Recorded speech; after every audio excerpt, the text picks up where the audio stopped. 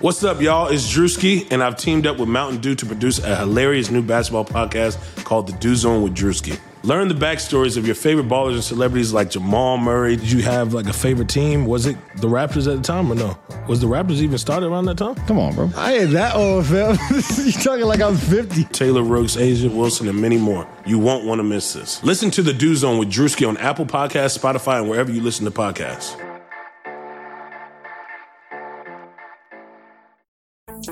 Hey everyone, it's Dan Favale. Remember to search Blue Wire Buckets in iTunes or Spotify for more NBA content.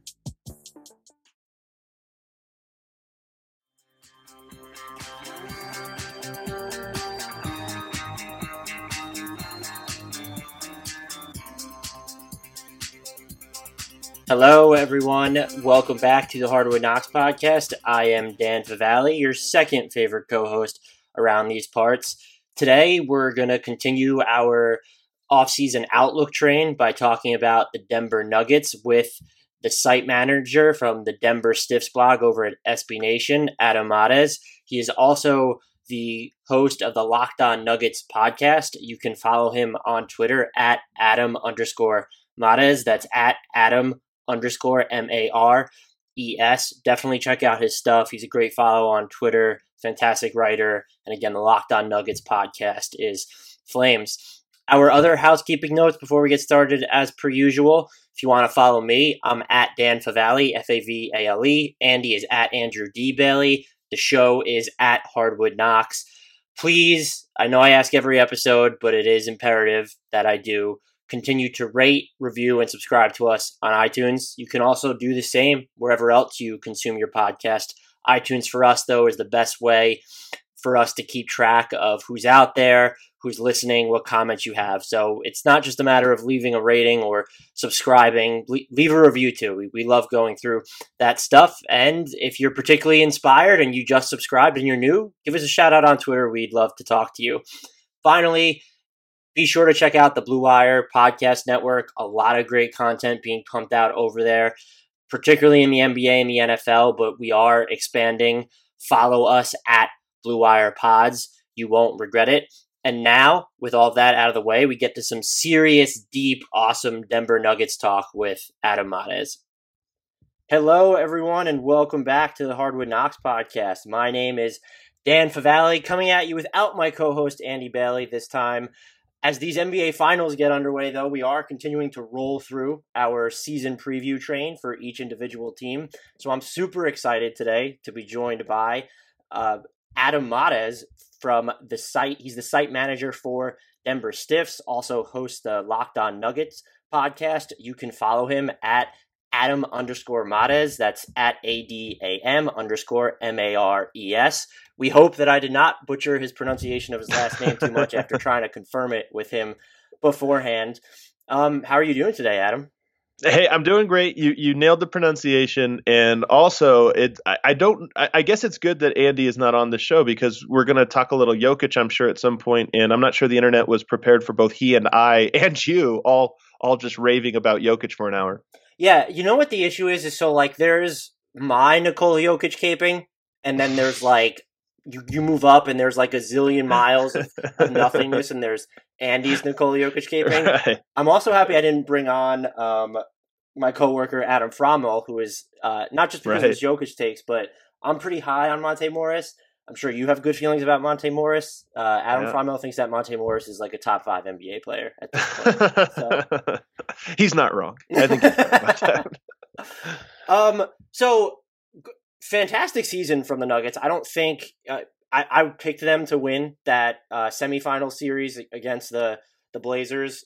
Even though they didn't, I think 54 wins, number 2 seed in the West, given all the injuries that they dealt with throughout the year. I think it's remembered as kind of a successful season and that we shouldn't harp too much on that exit. Do you view it the same way, or is there still is there a level of disappointment because they did not beat that Blazers team after getting to a Game 7 and having that number 2 seed? I mean, like most things with sports, none of this is binary. There were a lot of successes and a few failures along the way. But I think taken as a whole, stepping back and looking at it, it's hard to look at this as anything other than a success. And I'm actually kind of surprised at how many people, both nationally and locally, have taken that view. There's always the hot takers out there that if you're not first, you're last. But the Nuggets seem to have escaped that this year, which tells you, I guess, that this just how successful the season was for them, given the expectations 7 months ago. Can we, again, the narrative against Nikola Jokic will always exist to some extent, as it does for all NBA players, really. But after he plays so well in front of so many people, because they reached a point in the playoffs where they're one of the only 8 remaining teams, and so it was basically impossible not to watch him. Is it universal now that he can be accepted as a superstar? He's probably going to, I know he didn't finish in the top 3, but he's probably going to finish in the top 5 of the MVP ballot. Or do we think that there's still going to be more of a widespread knock against him than most others who are supposed to be at his level relative to those, regular superstar players? For me, it was the biggest joy of this season. I mean, the Nuggets season, there was a lot of joys along the way, but the number one was that the Jokic slander, it is dead. I mean, if you have hot takes about Nikola Jokic, not being very good, it was somewhat popular or overrated even coming into the playoffs. Oh, fake superstar, whatever. You just sound silly now saying those things. So you're right that there's always going to be a corner of people. I mean, there's people that say this about LeBron James, and right.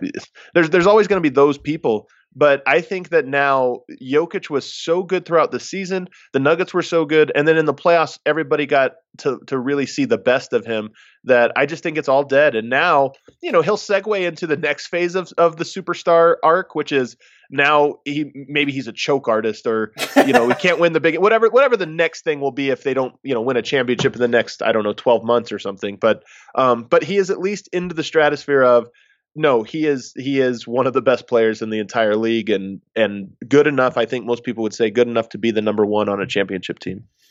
Yeah, and I think it's just all of the narratives against him that existed just seemed to fall like in succession this year. It was, oh, he's such a bad defender, which was always right. That was way overblown. I know the Nuggets at the beginning of the year, and you watched them more than I did. They changed some of their pick and roll coverages, but he's generally seems like in the right spots and just a little bit quicker than you would expect, like moving east and west or even north and south in those half-court positions. People talk about him not shooting enough, and then he's just going to go up and put up under just under 20 points per game. And there's, even if there still is that element of passive scoring to him, one of my favorite stats of the season was he was 3rd in total points generated from scoring, assists, and screen assists per 36 minutes this year, with only Harden and Antetokounmpo in front of him. Yeah. That's like, I just don't know what the actual argument against him is. Now it feels like we should be quibbling over, is he top 5, top 10, or like whatever range you want to put him in. That seems like you can't go below top 10. I don't think anymore. And that's kind of what's cool about this, right? Is there was coming into the season, some reputable voices were saying, well, I don't know if he's a top 20 player. I think now, I would probably have him like 7th or 8th or something like that. And I don't like player rankings, but I think he's indisputably now a top 10 player. And people kind of see he's a guy that 2 different teams game planned for entirely and just couldn't really even slow down. The only thing they could hope to do is stop everybody else on the court, which Portland was able to do. But you talk about the defense. Here's what, going into the playoffs, I kind of sat back, especially when you saw the matchups. I kind of sat back and was just like, oh, I can't wait for this, because you know what's coming. The Nuggets were a number 1 defense in the fourth quarter. And watching them all the year, sometimes those numbers can be inflated or, random or whatever. But watching them, it was very clear that Nikola Jokic tried on defense in fourth quarters. And I just thought, okay, he has this in him. He's so much important to the team that I get why he has to pace himself throughout, over the course of 48 minutes. But in the fourth quarters, he steps up and he's good. I know he'll be that in the playoffs. Same goes with that. You talk about the aggressive scoring. Sometimes he'll become passive, and it almost is like he's a leader on the court, where he's like, I know I got to get this guy going, or we're not doing things the right way, so I'm not, I'm going to allow this to play out in a negative way. I just kind of always felt like when he wanted to score, he scored a bunch, and the playoffs he was going to need that. So I always expected all of his numbers to elevate in the playoffs and his defense to elevate, and that's what happened. I'm just going to say, I know one of them was a loss, but those 2 of those games against the Spurs, where he put up 30 shots and then 26. Just in my glory for that. It seems like he can sense what role the team needs him to play. And even when he's not necessarily shooting well, 9 of 26, like, it's still just valuable to that team. And listen, anyone who's going to play 65 minutes and probably lose about 12 pounds in that game against the Blazers, that's just, I don't know how you don't respect that. For sure. And the scoring stuff is funny too, because I think a lot of times it has the early LeBron James vibe where he's making the right play. If a team's going to send a double, sometimes he'll force that shot, but more often than not, he's going to force that double team out of position so that when he kicks it out, the guy's wide open. And if guys make the shots, he looks like a genius. If they don't, he misses. Well, in the game, you're thinking in Game 6 against San Antonio where he had, I can't even remember, 43 or something like that. They decided to single cover him, and he was I don't know that he was necessarily more aggressive in that game than usual. It's just he knew what the defense was, so he attacked it that way. And to me, I just think watching him all year, he's always that way. If you only watch him sometimes and a team double teams him in the game you happen to catch and he passes a lot, you think, well, why isn't this guy scoring more? But I really just think he's so good at setting the table and taking what the defense gives him that sometimes that comes off as passive, sometimes it's aggressive, but it's always the same mind frame from him. Yeah, for sure. It's just he's excellent, and I would be with you. I actually don't mind player rankings as much as other people, maybe because I have to write them at the end of every summer and before the playoffs, but certainly top 10. Moving on, though, to the rest of this roster, it seems like most of the pieces are in place where if they want to run it back, they can just run it back, and there's nothing wrong with that. And so they still do, though, have some, I guess, potential decisions or curious decisions. And I'm wondering if, starting with Paul Millsap, if you have any inklings on what's going to happen with his team option. Do they just pick it up? Do you think that they'll maybe decline it and try and work out a multi-year deal just at a lower price point with him? I don't actually know if I lean one way or the other with that. I would be shocked if this ended up any other way than Denver restructuring the deal with him. So declining that team option and then bringing him back on a smaller deal, but more years to it. The real question, and you talk about running it back in general, I'm sure we'll get into more of these details.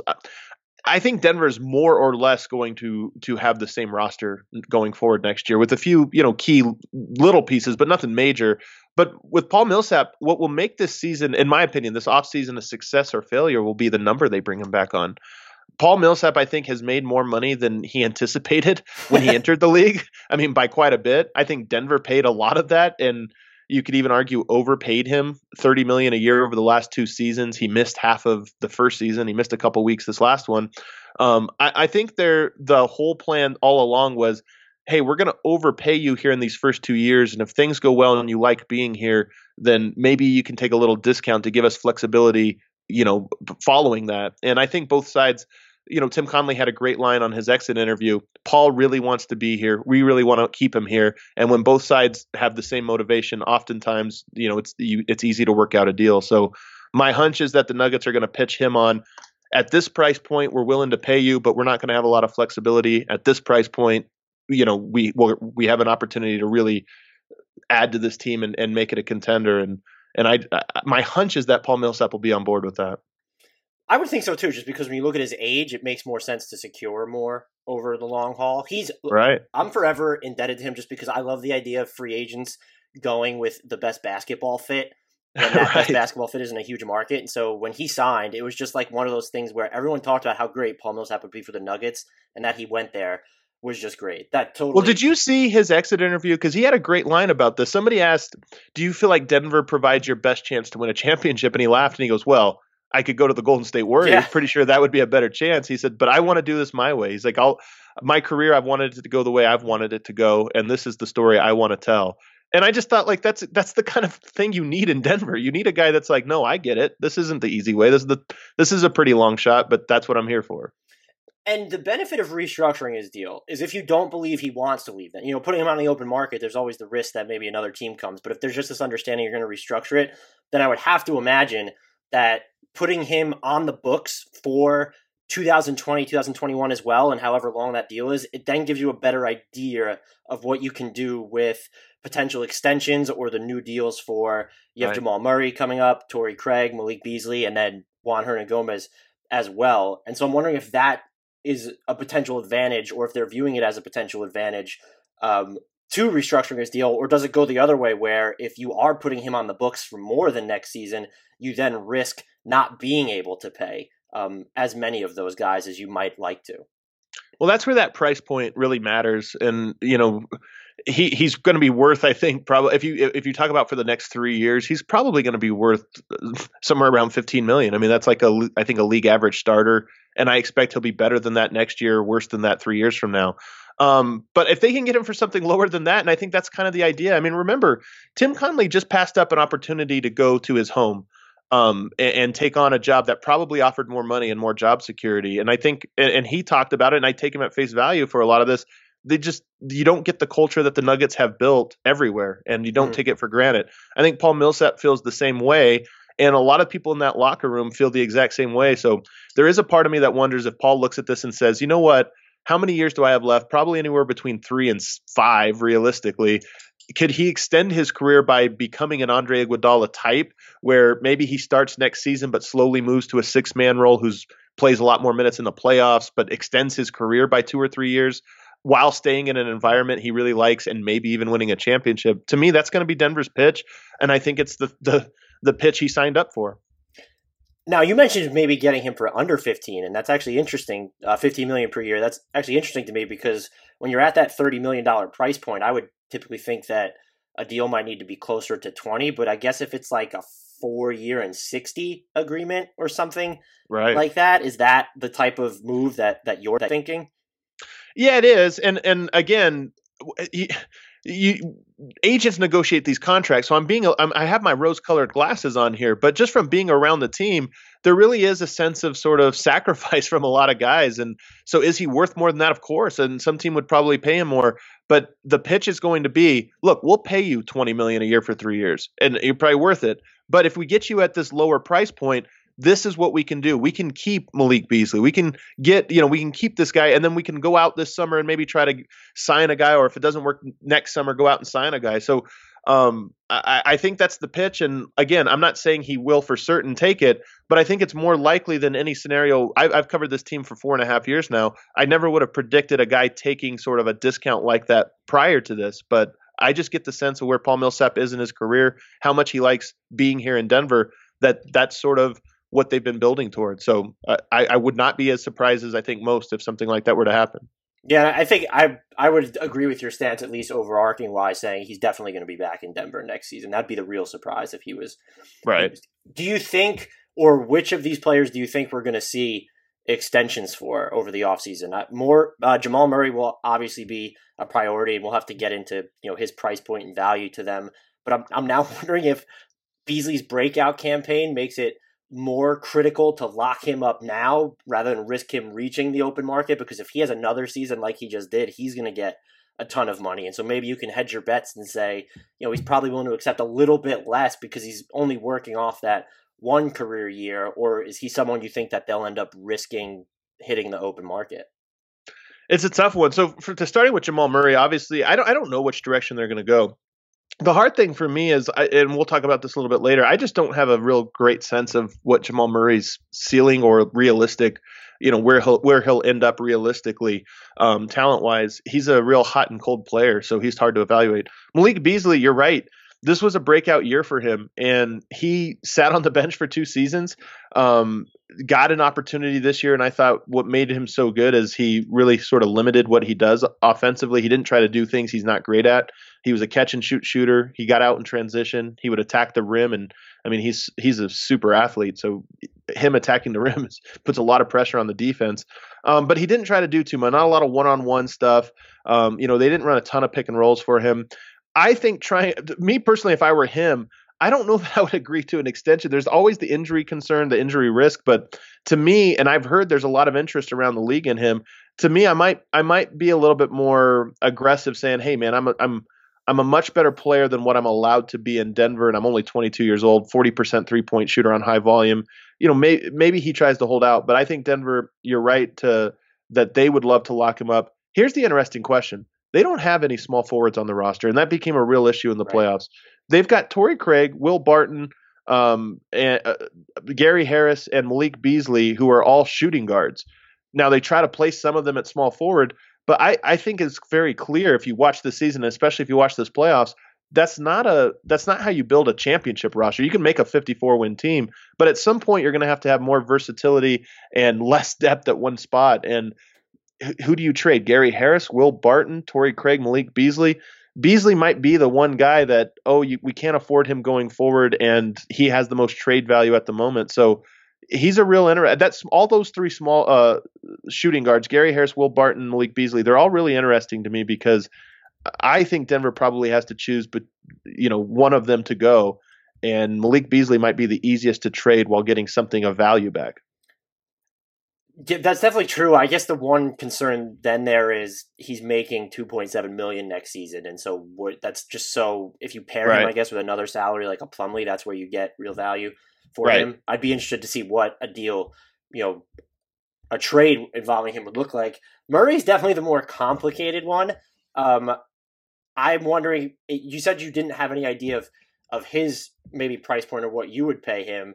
If it's like a $17 to $20 million a year contract, which is between $7 and like $11 million below his max, is that something that you could envision being comfortable with? Because he's, like you said, he is an up and down player, but when you look at this roster, I know Will Barton is supposed to be the facsimile of this player to some extent. You said Malik Beasley didn't do too much off the dribble, but he did up until mid-February. He was hitting a pretty good percentage of his pull-up threes, and he hit some nice ones in the playoffs as well. But the Nuggets, you don't look at them and say, there's the guy on the roster who's going to go get you that face-up bucket from scratch. And we've seen them lean on Jamal Murray in crunch time. He hit basically after Christmas. He shot an absurd percentage on his pull-up three-pointers. It was 38% on more than 3 per game. So it's not, to me, a matter of can he turn into a star, but I don't think that they could afford to look at trading him or not keeping him unless it's because they have like that other top, top 6 guard or something coming down the pipeline, just because he's that, to me, Jokic is clearly their best player, but he's more so their from scratch shot creation line, just because that's never going to be Jokic's game. Am I wrong there? No, I think you're right. I do think Jokic could probably work on a bit more of a post fadeaway that's sort of a shot he can get to every time and maybe become more consistent. But you're absolutely right that Murray is the next guy on this team. The question is he the next guy on the championship version of this Nuggets team? Because to me, that's the real question. And maybe you don't have to decide that. But my hunch is that Jamal Murray, I mean, he's a Kentucky player. He sees himself as a star. And I think he's a really good player, and there's a chance he turns into a star. But if you extend him this summer, I think you're extending him for star money and hoping he becomes that.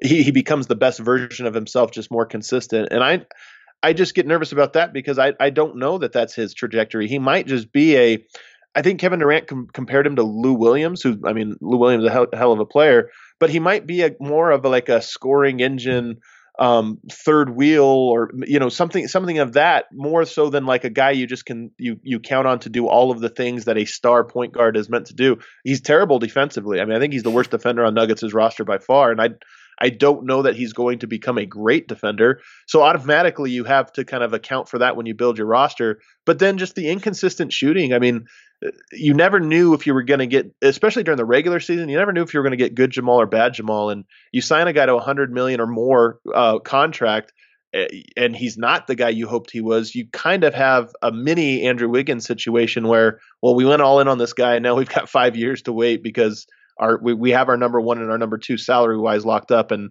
unfortunately only one of those is the guy. So that's kind of what I worry about with Murray. And I don't know if that's the case with him. I'm just saying with some players, you lock them up for big money and this guy's a player. With Jamal Murray, I don't know if he's a number 2, a number 3, or a number 4. I think one of the values of him though might be also as someone who he's definitely like an alpha scorer. Like whether he's better off being a number 2 or a 3 or a 4, I think that's a good debate. But if he is your number 2, that he can work so well off of Nikola Jokic, there aren't all these ball dominant guards who can play that well. I think that he probably has more of a capacity to carry Jokic-less lineups than we've seen. If you look at just some of the most used combinations that didn't include Jokic but had Murray this year, they weren't spectacular players on the court, and a lot of them were net pluses by demonstrative margins. So his next contract scares me, especially because what are you paying him when Gary Harris is already in the 17 to $20 million range on his deals? It feels like he would get more than that just because of how the NBA values scores. He might be someone I think I would ultimately keep him, and my line would be, would you include him in a trade for a Bradley Beal? That might be a decision they could look at if they were looking to swing for the fences. Otherwise, I'm probably keeping him, but I'm also not signing him to an extension unless there's that discount. His cap hold before free agency is going to be like $13.3 million, I think. So it's probably better off for you to just work with that smaller cap hold and risk what could happen on the open market if you're going to have to end up paying him $20 to $22 million a year in an extension anyway. So you're thinking to not extend him this summer and then to go into restricted free agency next year? Is that am I reading that right? I think that's just where I'm at. Unless if it's sub $20 million a year on average, right? I might jump on an extension. But is there maybe a team comes with an over the top offer, but a lot of teams also don't want to tie up their cap space in restricted free agents anymore. And like Murray's going to have that D'Angelo Russell sort of bugaboo to him where, you can go out and throw that max offer at him, but if you do end up getting him because the Nuggets don't match, is that the player that you want to be paying max money to? Yeah, I think I'm with you, and there's always a risk because, maybe next year's the year he puts it all together, and then and I guess at that point you don't care. You just, you got a max player on your hands. But I think that's what I would probably do as well. Try to get him at a lower number. And then if not, you're going to get him, you hold the cards at least in restricted free agency the following year. So that would probably be my route. I think he's a really good player, and he showed me a lot in the playoffs. Was a lot more consistent, especially after the first 3 games of the San Antonio series. He went to another level. So I really think he has it in him. I just don't know. And when the Nuggets are in that point where they're starting to have to push their chips forward, and pushing them in with him is quite a mystery still for me. Yeah, I'm fascinated to see if he does get an extension, what the price ends up being for that. Apropos of almost nothing, except that I think these are players who are good examples of the Nuggets just finding value on the margins. Who do you think is more important to this team long term between Monte Morris, who they have locked up for basically nothing, 2 more seasons, I think it is, Malik Beasley, and Torrey Craig? I feel like the last one might be a little bit irrelevant, but just because I find like these are the players that Malik Beasley wasn't even part of the rotation for the first 2 seasons, and he just comes on. He's all of a sudden this. I know part of it might have been Barton's injury, but just all of a sudden becomes this mission critical piece to what they're doing. So here's another central part of the way I analyze this team. Nikola Jokic makes everybody look good. And we have this over 4 years of data that Emmanuel Mudiay, for 2 of his 3 years in Denver, was a positive player when he was with Nikola Jokic, just like a positive plus minus player. This last season, he wasn't. I think only Mudiay and Trey Lyles, I think they're the only 2 players that had like a negative differential when playing with Jokic over the last two seasons. And you look at that and you think, man, there's been a lot of players that have come through. Jameer Nelson, was a positive, had like this, if you look at his career arc, he had this spike after 5 years of going down, then all of a sudden a spike up. So part of me thinks, and this is what I wonder if the Nuggets agree on and how they evaluate their own talent is, a lot has been made of, look at how many hits the Nuggets have had in the draft. Well, I wonder if all these guys would be hits if they were playing alongside Jared Allen and just not a bad center or anything, but just an average guy. I think Jokic makes them all look good. Torrey Craig is number 1 with a bullet on that list. I don't think that Torrey Craig is this great NBA player. Certainly not a starting small forward. I think he's okay, and he can, be a off the bench guy that if you don't count on him. But to me, he's a guy that's been propped up by he gets the easiest possible shots in an offense, and he knocks them down sometimes. So throw him out. Monte Morris, you mentioned the deal that they have him on. To me, he's the guy that leapfrogs Malik because of that. He is, in my opinion, one of the better backup point guards in the NBA. He does exactly what a backup point guard should do: knock down open shots, get the ball where it's supposed to go, and not turn it over.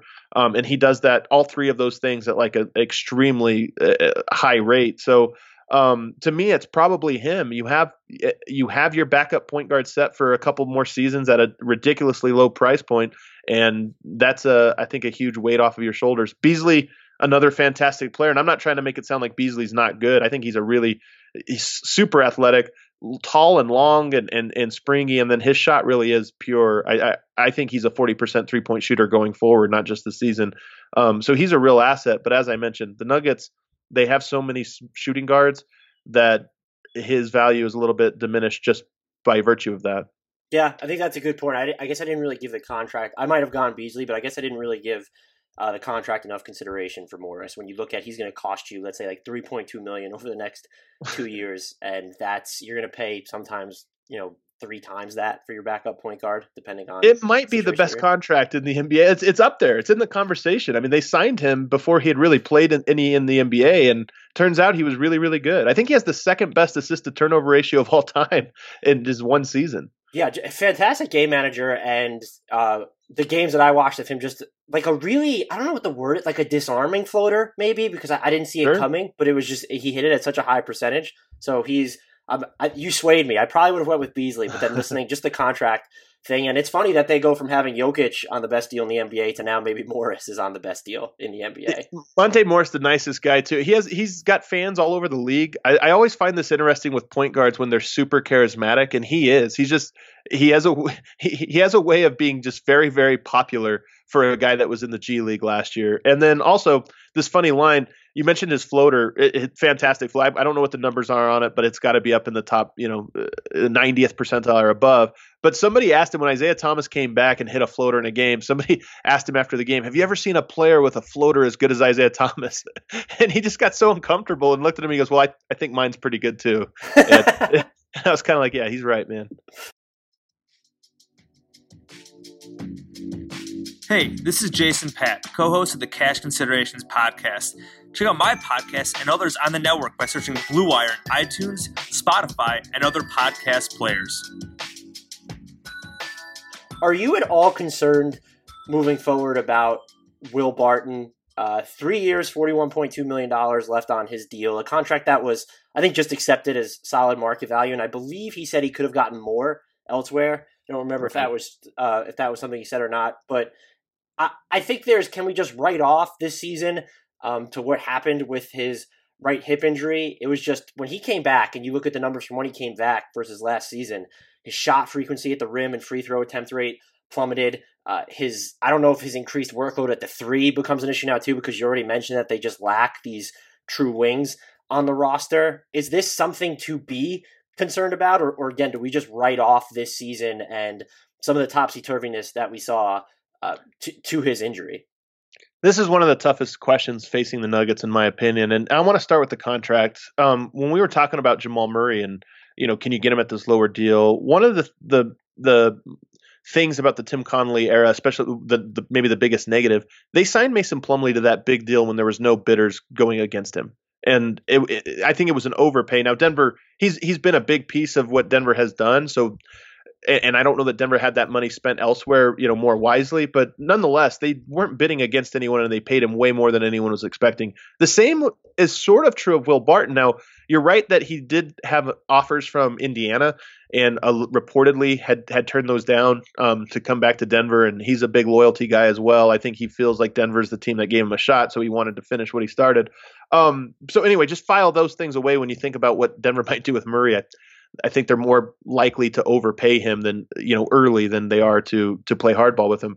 But as far as for Denver going forward with Will Barton, this was an absolutely tragic year for him. I was so excited going into this season about Will Barton's year because him becoming a starting point guard with Denver's free-flowing, high-motion offense, and you give him Jamal Murray, Gary Harris, and Will Barton, 3 guys that can run pick and roll and dribble handoffs with Jokic, spot up and knock down the 3. I was all about it. I thought this was going to be the most fun Nuggets season that we would have, just because I thought they'd be the number 1 offense or number 2 offense behind Golden State, and he was a large part of that. He plays 6 quarters. The first game they win on the road at the Clippers, which turned out to be a great win. I don't think the Clippers lost at home for like 7 more weeks after that. And then Denver at home, Nikola Jokic has a perfect 35-point game triple-double with Barton in the lineup. And I just kept thinking, this is exactly what I envisioned, this unstoppable offense that is going to make Denver great. He gets hurt, and his season looks completely different than any other one. His game does not scale down. He's not a gunner, but he's very aggressive, very confident. And when he's not effective, I just don't think he can be like, okay, I'm not good at this anymore. I need to try to do something else. I think he just, no, I get to the rim. I try to attack. I'm in attack mode all the time. And this year he was an active negative in that regard and really in every regard because of that. But I don't think that's the player that he is. I don't think he's the long-term answer for Denver, especially at small forward. But I think if Denver just went back next year and ran it back, started him at small forward, I think they'd probably win 56, 57 games, get a little bit better, and he would be good. Even though he's in the playoffs, the Nuggets would still be vulnerable to scoring small forwards the way they were this playoffs. I still think over the regular season he would be a much different and much improved player and make the Nuggets a lot more dynamic. And I guess when he's not getting to the rim, that contributes to him actually looking more like a gunner because of the types of shots that he was settling for. No doubt about it. He had 6 dunks this year. 6. And I think 3 of them happened in the first 6 quarters of the season before he got hurt. So when we say he wasn't finishing at the rim, he wasn't even getting to the rim, and he was getting blocked at the rim so much. He was getting stripped at the rim. I mean, so much of what made him a dynamic player was taken away. And then, like you said, so what you're left with is a bunch of floaters and ill-advised pull-up shots that you're like, man, get this guy out of here. He can't help himself. Yeah, Jared Vanderbilt had almost as many dunks as Will Barton, and he only played 69 minutes during the regular season. Wild. It's also a good time to plug from you. I think it was in October. You had that 2-part podcast documentary, Thrill Will Barton's Life in Basketball. That was, anyone who hasn't listened to that yet, that was an absolutely fantastic listen. Locked On Nuggets, so be sure to check that out if you haven't. It still holds up.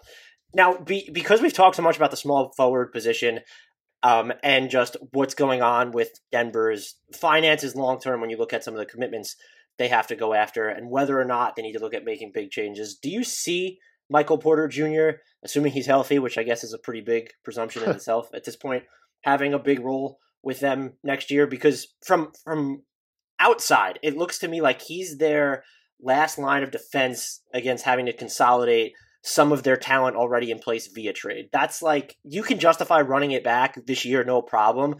But beyond that, if you're not going to get over the hump or something, like, he needs to be that swing piece. Otherwise, then you really have some serious self-reflection to go through. There's no doubt about it. I mean, I think the final form of this Nuggets team has a very good small forward on the roster. If that's Michael Porter Jr., then Denver is in great shape because he's already there and he's going to be cheap for the next couple of years.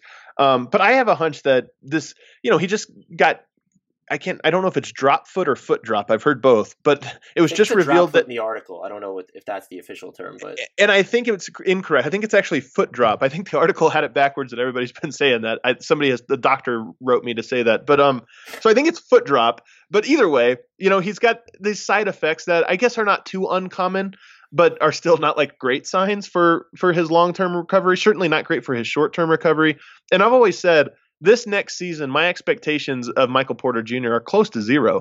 I think he'll be in the rotation, assuming healthy, which is, who knows on that front. But I assume he'll be in the rotation, but probably as like the 7th, 8th, or 9th guy playing 10 minutes a game. And to me, that's the healthy way to handle Michael Porter Jr. He's this talent, but he's also going through as big an injury as we've seen, trying to still have a career for it. So to me, he might be a long-term answer, but he's certainly not a short-term one, and I don't think he'll have a huge impact on the team next year. I could be wrong, but that's just kind of the hunch I get. And so do you just hope then that in small bursts they really get a feel for whether he is the long-term solution? Because you're right that even if you wanted him to have a big role, it's tough to integrate a rookie coming back from injury where he missed an entire season onto a squad that's going to have championship hopes, particularly if Kevin Durant ends up leaving the Golden State Warriors. And so I'm just wondering how then you go about it. Is it just looking to see if, is his shooting form really as fluid when he's playing off the ball as much? Is he going to be able to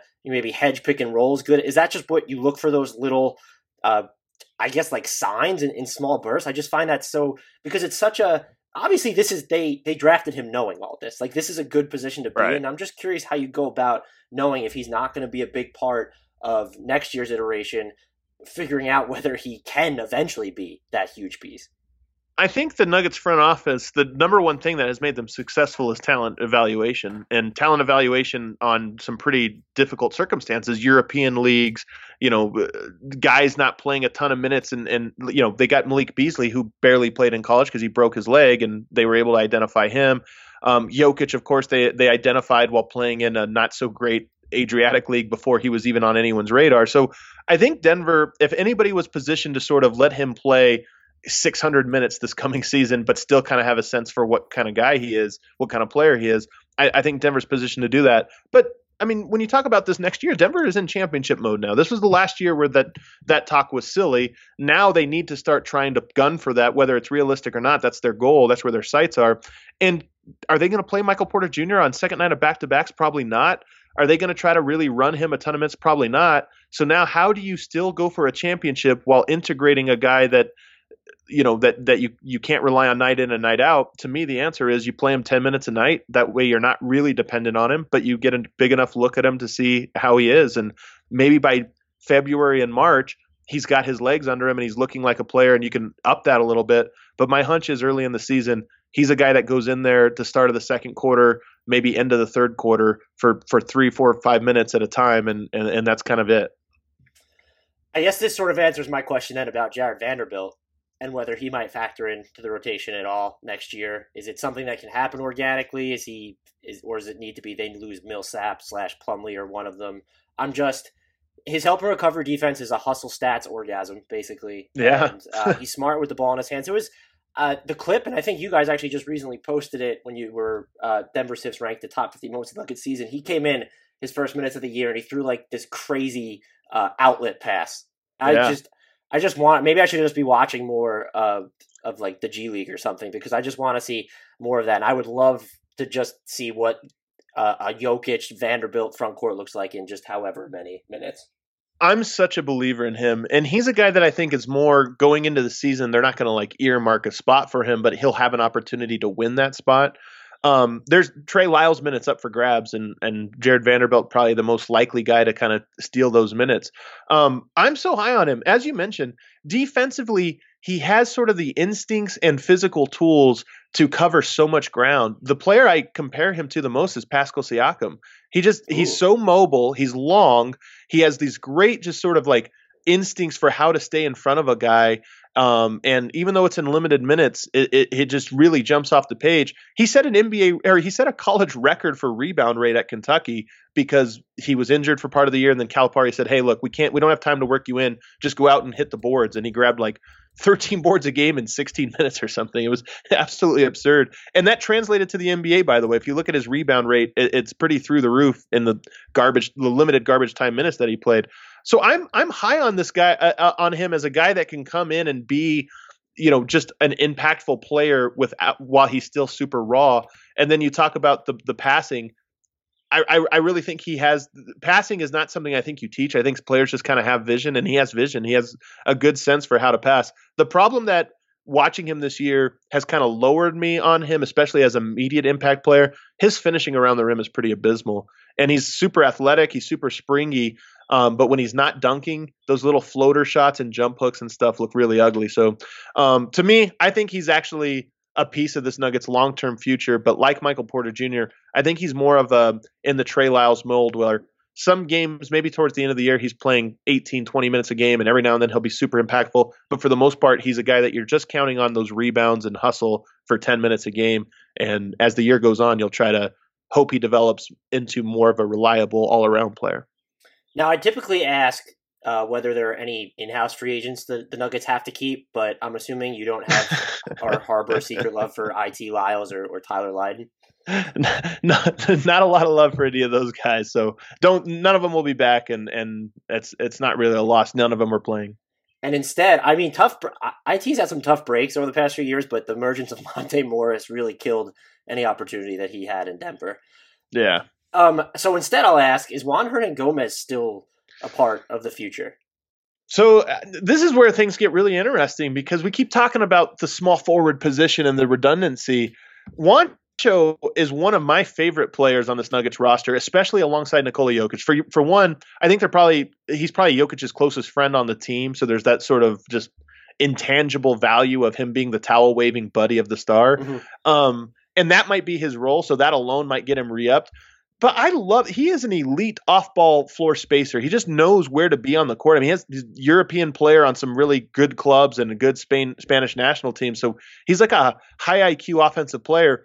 absolutely abysmal defensive player. And that's kind of a theme for Denver. They have a lot of these guys. And he's unfortunately one that I think Malone looks at all the talent they have on the roster, and he's the guy that's like, yeah, he adds something to us, but something kind of redundant, and he's a liability on defense, and he's got cut out. My suspicion is that he'll remain on the roster. They might even extend him on a Monte Morris type super cheap deal to be the end of bench guy and be Jokic's buddy. But my hope is that he earns a spot in the rotation and becomes a better defender, because he is a perfect Nikola Jokic player. If you are a smart cutter, a 3-point shooter, and just know how to space the floor properly, you are going to make Jokic. You're going to make a Jokic-led offense elite, and he does all of those things so well. And the numbers bear it out. When he shared the court, especially through December, he ended up getting a core injury sometime around early January, first or second week of January. And after that, he fell off a cliff. But if you look at the numbers before December, and if you even go back to last year, when he shares the court with Jokic, the offense hums. So my hope is that he can improve in some of his weak areas, because he's a rare talent that Jokic he's a perfect Jokic player.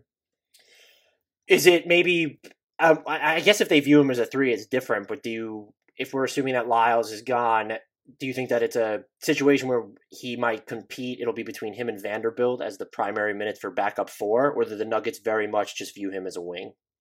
I think that's absolutely right. He's a 3 and a 4. The thing is, usually you talk about that defensively. What can he guard? He can't guard either, so it makes it easier, I guess, to say. Yeah, he's just a wing. So even if the Nuggets bring back Millsap at his $30 million price point, which you've already established you don't think will happen, that they'll restructure it, but they should have either way access to the non-taxpayers mid-level this year, which is between $9.2 and $9.3 million. It's a little over 9.2.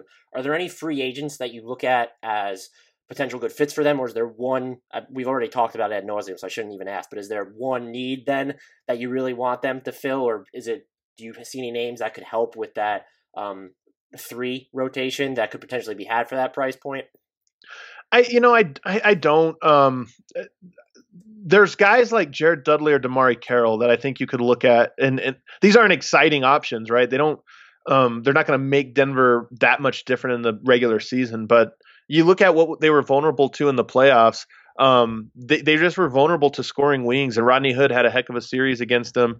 They were vulnerable defensively. You needed one more kind of smart guy. So can you get one of those veteran wing defenders who's not a great player, probably won't play a ton during the regular season, but that just kind of replace those Torrey Craig minutes in the playoffs at small forward? That's who I think they would go after. And it's not necessarily very exciting, but unless they have talked about how, and Tim Connelly is setting the tone for, in free agency, we're going to go after the big names and we're going to try to get a meeting, because they all say they want to win. And if you say you want to win but won't give Denver a meeting, you're not being honest. And the shade I think at LeBron James in that, off the charts. No doubt about it. And honestly, he's setting the tone for Kawhi Leonard and Kevin Durant, because I don't think Denver will get a meeting with any of those guys. But why not? I mean, does Denver win a championship next year if they have Kevin Durant on the roster? I think yes. I just can't imagine a team that would be better than them. Same goes for Kawhi. So he's trying to set the tone for that. But again, I don't think they're even going to get a meeting, let alone convince those guys. And if that's the case, I think you just turn your focus to, okay, who can we get on a 1 or 2 year deal that can sort of just, he's not going to cost us a ton of money, but we can throw out there in a playoff series if Rodney Hood's going crazy. And those are the types of players. Those are the types of players you go after there.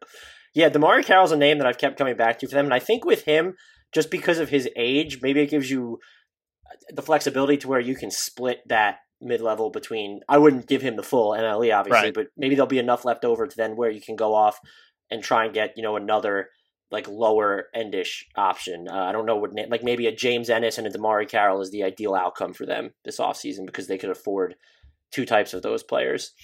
The one thing I'd say is adding 2 players, it gets really, you start to do the math on the roster spots, and it just gets harder and harder. So that would be one argument against it. I think the trade market actually might be more in line with what they're looking at. Do you see them? And this is before I turn to the listeners, who this actually is going to overlap with it, because I got a lot more Nuggets questions about going after big names than I thought I would. But do you see them? You already mentioned the free agency thing, and when we talk about the trade thing, the opportunity cost that goes into even just chasing something like that to clear the cap space to sign a Durant or a Kawhi Leonard. I mean, Paul Millsap has to go unless you're going to do super salary dumps, and you would still need to dump another contract after that. And then if you are going to make a blockbuster trade, you have the assets to certainly do it, including the salary matching tools, but it's going to cost.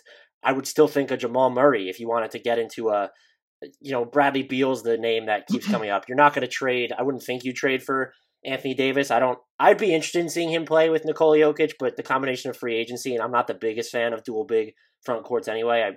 I wouldn't want to see him go after it, but do you see them, is that even something that's potentially in the pipeline for them where they're willing to jump through that many hoops just to have a chance to even make that big of an acquisition? Oh, I think no doubt about it. And I actually, I would trust your opinion on this more than my own because I'm just not a salary cap, expert. That's probably my weakest area of analysis for the NBA. But that being said, I look at the Nuggets books and I think, okay, yeah, Millsap's there.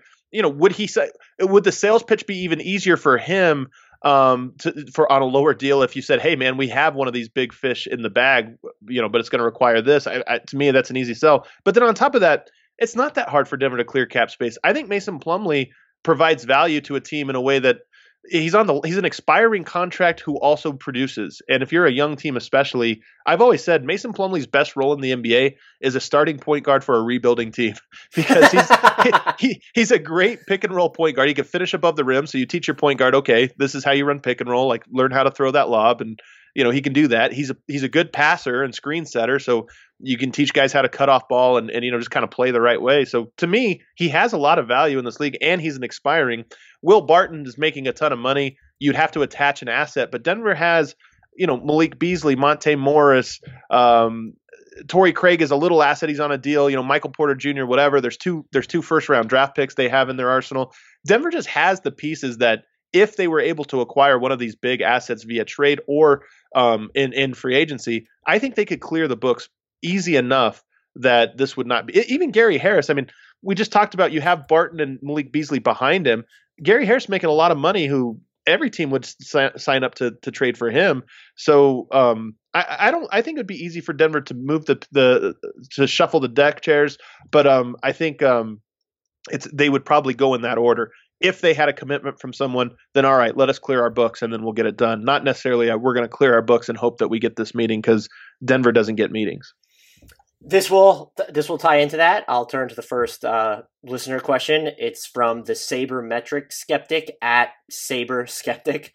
Do they have a legit shot at landing Kawhi Leonard, and how well would he fit with them if he did end up in Denver? I will say, towards the salary dumping thing, what I have them at, and there are people that are way better at the cap stuff than I am. If you decline Millsap's team option and then let's say you trade Mason Plumlee into cap space, is that a player that, let's say Atlanta wants for a year if they don't sign a big name free agent? You're like $1 million short, $1.5 million of Kawhi Leonard's max. So you could, I think, like you said, you could get there pretty easily. If you want to give up a bigger salary like a Gary Harris or, there's Torrey Craig at that point.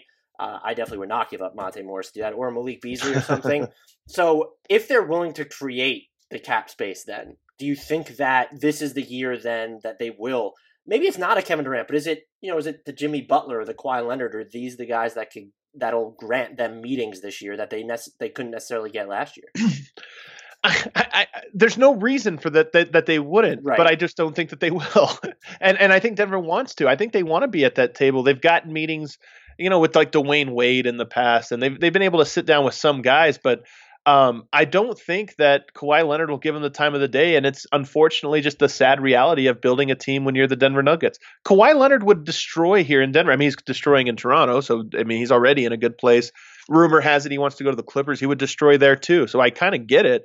But at the same time, what Denver needs on the wing, they need kind of sort of a one-on-one scorer. We talked about how they don't really have the one guy that just kills one-on-one. They need some size on the perimeter and on the wing, and they need defense. I mean, Kawhi Leonard is Kevin Durant, Kawhi Leonard, Giannis, any one of those three, I think Denver wins not just one championship, but they're favored for the next several years. I really believe that. Unfortunately, I just don't see those guys sitting down with Denver. We know how the NBA works. It's not just about winning. It's winning on your own terms and in your own city and in your own market. And Denver, unfortunately, one of the smaller just sort of brands in the NBA. And I don't think they're going to get those meetings, unfortunately. At Well, that was actually a question from Steve at SGMPIC. Is that it's just the market thing? He wants to know why we're not talking more about the Nuggets as a top 5 free agent destination. Is it just the market thing, or is there anything else that might go into it? No, I think it's primarily that. The Nuggets locker room, one of the things that everybody says about this team, and not just Nuggets players, but even when I'm talking to scouts with other teams, the culture inside with this team is so great. And there's not a lot of ego. Anytime your best player is Nikola Jokic, who right, this is literally does not want the spotlight. He does not want to be a famous person. He wants to be the spotlight on the team. I mean, he wants to be the ball to run through him and those types of things. But he does not care if you come in and get finals MVPs and whatever happened. He's perfectly content. He's like Steph Curry in that way, and that he's just he doesn't get bogged down into some of those littler some of the squabbles that I think some other superstars do. So the culture inside the Nuggets locker room is phenomenal. The team is poised to win, and there's all those things set up. I think one thing the Nuggets can do, and Tim Connelly again referred to this in his exit interview, the Kroenkes have built a business empire that spans real estate, media, professional sports. And a lot of these players now are looking for what are the opportunities outside. I mean, obviously one of the reasons going to LA is you can be in Hollywood and all the businesses there, Silicon Valley with the Bay, there's all these opportunities. Denver is one of the fastest growing cities. There's big tech industry, big real estate opportunities, and the Kroenkes have their hands in all of it. To me, that's going to be I don't know it'll work, but if I were the Kroenkes, I would start trying to brand that. Who's richer than us? Who has more business opportunities than us? And you can come to a city that's sort of an untapped, not as untapped as it was 10 years ago, but still relatively untapped city for business growth and opportunity. And I don't think that'll really move the needle too much, but that's their best bet for guys like Kevin Durant to say, hey, you have these Silicon Valley businesses. Well, all these tech giants are moving to Denver and starting businesses. There's an opportunity for growth here too. Maybe that helps, but I don't think it will. If this helps convince any NBA players to take meetings with Denver, one of my biggest regrets is not investing in the real estate market in Denver like 6 or 7 years ago when I was out there looking at it. So maybe that's something that'll catch their attention. That by the way, that's what I've done. I was a real estate investor for 10 years before becoming an NBA blogger. So I can attest to this. Just night and day with the stuff, all the developments that popped up there. Just even, I know you said the last decade, but even like the last half decade, just absolutely wild. Yeah. Bo Safest, I apologize if I mispronounce it, and I won't read his Twitter handle because it's it's not suitable for work, most likely. So let's say the Nuggets do go after a big name free agent. Knowing what we know, and I think this is a good question, particularly with Durant's injury, Kawhi now making the NBA Finals with the Raptors, who would you want the Nuggets to prioritize the biggest push for? You're talking. This is like pie in the sky stuff here. If they're going to go after the big name free agents, what would be the name that you would want them to prioritize? I mean, Kevin Durant is number one. The guy I think would change a little bit the culture. Denver's just so happy. He seems to be cranky. Yeah, cranky. But I think the basketball fit, there's just no question. I mean, Denver would be incredible with him, and it would be so much fun to watch. So he's number one. Kawhi's number two, and I think there is a big drop off, at least for me, between KD and Kawhi. As much as I'm high on Kawhi, I think the fit would even be better with KD. But nonetheless, either one of those guys coming to Denver, in my opinion, and of course I'm very biased, in my opinion, would make Denver the favorite for years to come. I think it'd be very hard to build a team that could beat a KD Jokic two-man like pairing with Jamal Murray and Gary Harris still around. I mean, so those two guys are high up there. After that, the next tier of guys, including Jimmy Butler, for me, carry their own risks. I mean, Jimmy Butler is the type of talent that you would want, but I mean, I have no idea if he would get along with Nikola Jokic. I have no idea how he would change the team dynamic and culture and all of those things. Chris Middleton is a player who I think is really, really good, but is he good enough to to get Denver over the hump? You look at the guys that are left standing at the small forward position. Kevin Durant, Kawhi Leonard, Jimmy Butler was there. You're going to have to go through the top of the top. And as good as Middleton is he going to be able to outplay LeBron James, outplay Kevin Durant, or go toe-to-toe enough to make it matter? So I would go after him. I think it would be great, but that's one of those things where Denver wouldn't be a favorite, I don't think, with Chris Middleton. They would be really, really good, but not a favorite. So would you then be against them moving? When I look at this question, I try to think of who would be most likely to then go to them, and I immediately think of a Kemba Walker could be a guy who'd prioritize basketball situation. And is he enough of an upgrade for you over Murray to go after? And then maybe you use Murray to acquire that wing that you need. A trade I thought a lot about if they had signed a Kyrie or a Kemba was like, Murray and filler. Can you get like Covington and Saric from the Timberwolves? Only in that circumstance would I try to go for that. If you had a second move, right. I'm not eager to get rid of Jamal Murray or Gary Harris. A lot of times when we're talking off-season stuff, those names come up.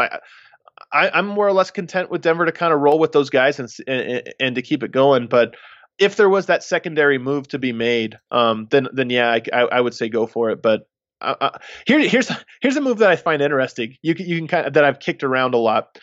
Ben Simmons and Jamal Murray. I think there might be a swap there that could make some sense. And Ben Simmons, he's like Middleton in that his flaws are loud enough that I don't know that it gets you over the hump. Mm-hmm. But there is something to be said for Simmons and Jokic are probably 2 top 20 players. And can you build off of that? Can you get enough shooting around those two guys to make that team work? And I go back and forth on it, but I would go for something like that if it were to become available.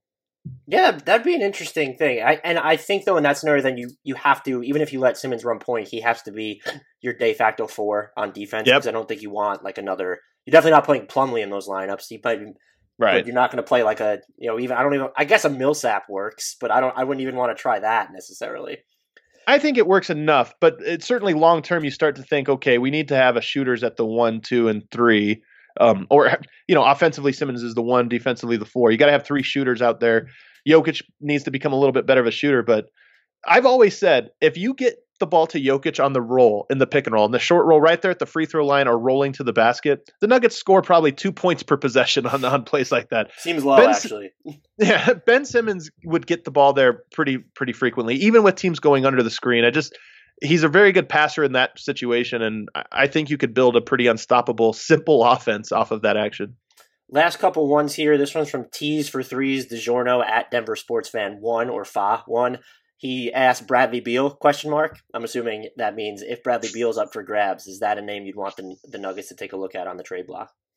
It's another one where there's no question he's an upgrade over both Murray and Harris. The question is he enough of an upgrade, because that means you're losing one of those players and you still haven't solved your small forward issue. So again, yes, I would be excited to go after that deal, but it's not your last move. That's sort of the move before the last move. So the answer is yes, but I'm not as gung-ho about that solving Denver's problems as I think most people are. It would be a scenario where if you only had to give up one of those 2 players with other stuff, you would do it, but you wouldn't give up both of them for Bradley Beal. Oh, for sure not. And again, the upgrade from Gary Harris to Bradley Beal, in my opinion, is like going from a B+ to an A, or maybe even an A- to an A. I mean, it is an upgrade. It's a clear upgrade, but it doesn't solve your small forward issue, and it's not that much of an upgrade that you want to like really downgrade too, which is where you don't need necessarily extra offense. Right. This one is from And All the Roads We Have to Walk. I can't even pronounce it, but at Mackian24, and all the roads we have to walk. Kawhi Ding. Will the Nuggets trade into this draft or buy a pick? I do think there's a chance for that, but I think it's a low chance. And if they did, it would be like a back half of the second round draft and stash type player, which they've had a ton of success with. So why not try it again? But you look at it, they have Michael Porter Jr., Jared Vanderbilt. They have this guy Vlatko Čančar, who I expect to come over next year. So they already have 3, basically 3 rookies joining the team next year, guys that just weren't part of the team except for a little bit of minutes in garbage time for Jared Vanderbilt. So to me, they already have 3 rookies on the, coming in next year. I don't think that there's a big urgency, but nonetheless, one of the MOs of the Tim Connelly era has been keep the war chest stocked.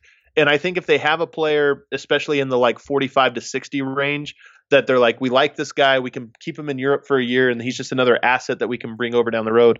I do think they try to buy into that, but that would be the only scenario. I don't think they try to get a player that they expect to play next year. Yeah, it would be almost criminal if they didn't buy into the latter half of the second round. Just Monte Morris this season is just the perfect example of that. So, yeah. The final one, and you might recognize this name, Adam Frommel at Frommel09 asked, would you consider Monte Morris a top 100 player? Top 100. I like it. I have no idea, man. Top 100? I don't even know what that means. I can't wrap my head around that one. So he's definitely no. He can't be a top 100 player. Are you kidding? That would mean he would be a top 3 player on average in the NBA. He's just outside Adam. Come on now, man. Well, I will let you know that Adam, before he vacated and our BR coworkership, just ruined it and moved over to editorial. We were doing the top 100 player rankings for Bleacher Report, and at midseason, he sold me. We had to come to a consensus on this. He sold me on putting Monte Morris number 98. So at I think it was February it went live. Was it January? It was January 24th. As of January 24th, we collectively, I included, had him as 98. I will, however, say that Adam wanted to put him, I will say, at least 10 spots higher. So. Here's one thing I'll say about Monte, and I love the guy. I really do think he'll get better and better. He was a 82-game player, not a 60-game player. And in the playoffs, he's so small. The reason he fell to the second round is he's super skinny, super short, and teams just threw size at him and trapped him, and it really bogged him down. I think he'll get better. I think he'll figure out how to handle those situations better. But in the playoffs, he was not a top 100 player in the playoffs. No, that's for sure. Adam, thank you so much for letting me commandeer a ton of your time today. I enjoyed really getting deep into the Nuggets with you. Anyone who is not following Adam on Twitter needs to remedy that immediately. At Adam_Mares, that's at ADAM_MARES. He's the site manager at Denver Stiffs. Writes over there, he's a fantastic writer, and he also hosts the Locked On Nuggets podcast. Per his Twitter bio, though, I cannot confirm this. He's a solid post passer and defender. So we'll leave that. Many people have said I'm the Nikola Jokic of the blogosphere in terms of on-court games. So I don't know if it's true. I don't know. Well, you must be just super selfless then in general in life. So that's probably a pretty high compliment. And humble, to be honest with you. As humble as anybody you'll find. There's no better way to showcase your humility than by calling it out and drawing attention to it. Exactly. So be sure to follow him. Check out all his stuff. Again, we thank him for hopping on. We'll be surely pestering him again in the future. Until next time, I leave everyone with the shout out to the only basketball player who has ever mattered in NBA history, Kyle Anderson.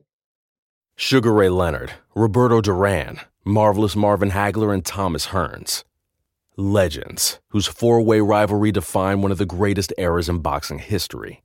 Relive their decade of dominance in the new Showtime sports documentary, The Kings, a 4-part series premiering Sunday, June 6th, only on Showtime.